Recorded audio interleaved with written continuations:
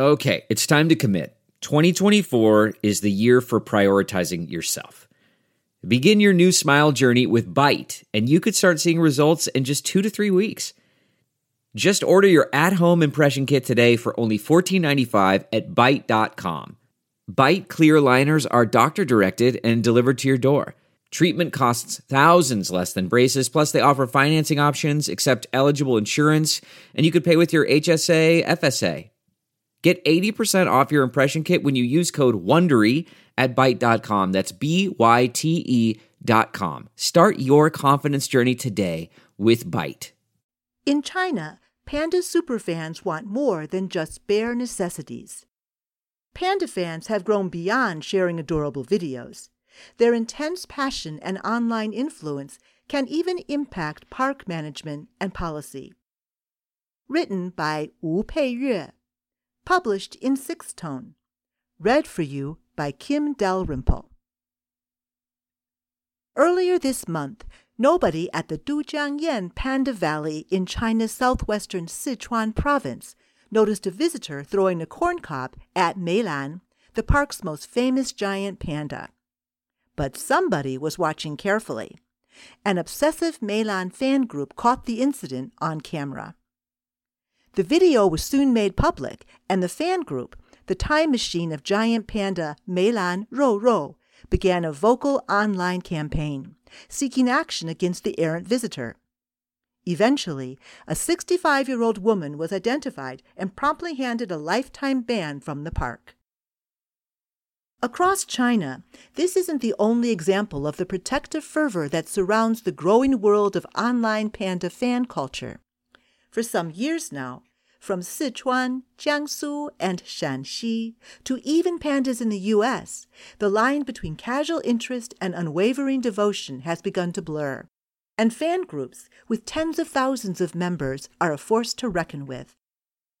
Icy Xu, who spoke to 6th Tone under a pseudonym to protect her privacy, leads the Meilan fan group on Weibo, which has 58,000 followers.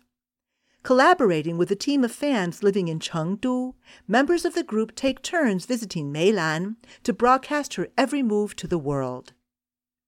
Xu and her group consider themselves the guardians of Meilan, known as the most suitable panda to showcase binge-eating live streams. She says the group believes it provides constant supervision when resources and manpower at the base are limited. My original intention was to ensure her peace and healthy growth and prevent anything untoward from happening to her, says Xu.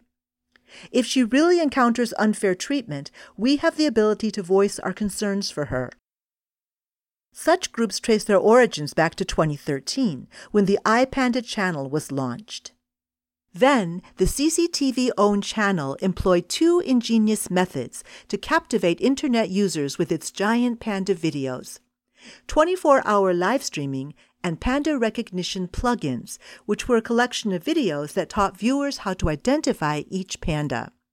Soon enough, panda fans were spending hours each day watching live broadcasts, eagerly refreshing web pages in anticipation of new releases featuring up-close and personal videos.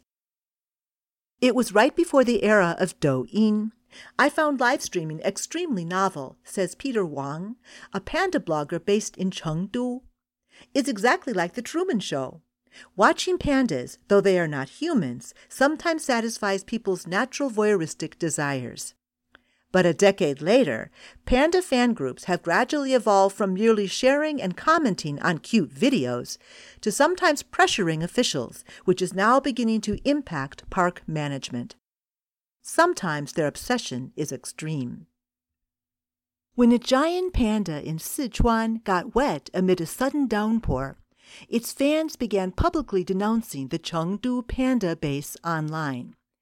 And in Shanxi, fans targeted a park for closing a window between 2 enclosures after one panda bit another.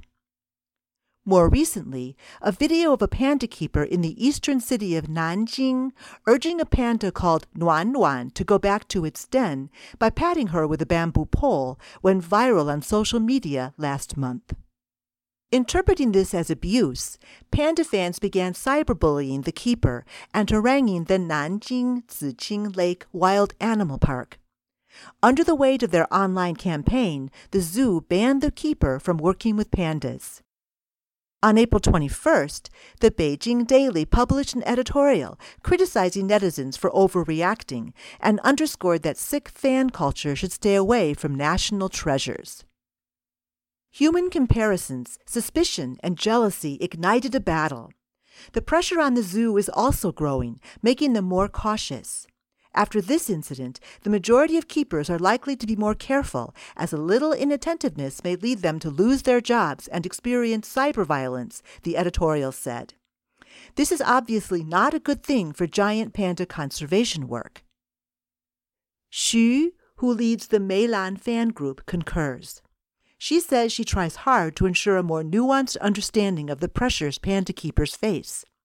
As a fan group manager on Weibo, she often blocks some extreme and unverified content. We also don't want to see this kind of extreme fandom culture and obsessive behavior, she says.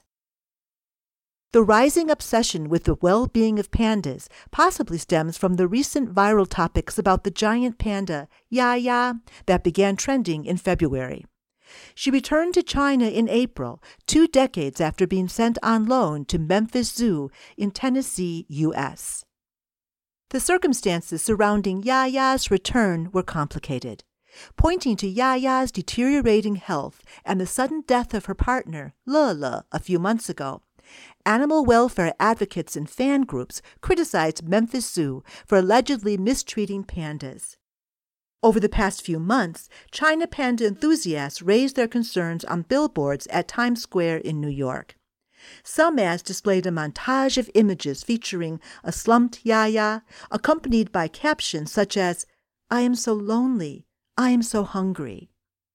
Others showcased 3 pandas at the Smithsonian's National Zoo in Washington through a compilation of videos that had been selectively edited and widely shared on Chinese social media to show alleged mistreatment. On April 29th, the China Conservation and Research Center for Giant Pandas addressed the concerns by issuing a notice, assuring netizens that the 3 pandas were in good general health. The center also urged people not to create, believe, or disseminate rumors. Wang, the panda blogger, says he prefers the iPanda channel for its less subjective portrayal of pandas. When creating his own panda videos, he tries to capture the animals in their natural state, without adding unnecessary drama. He visits various panda bases and zoos over 100 times every year, each time spending hours live streaming or recording footage to make short videos. "I love pandas deeply, but I am trying to control how much emotion I project," Wang says. "Too much concern becomes messy and just makes things unobjective."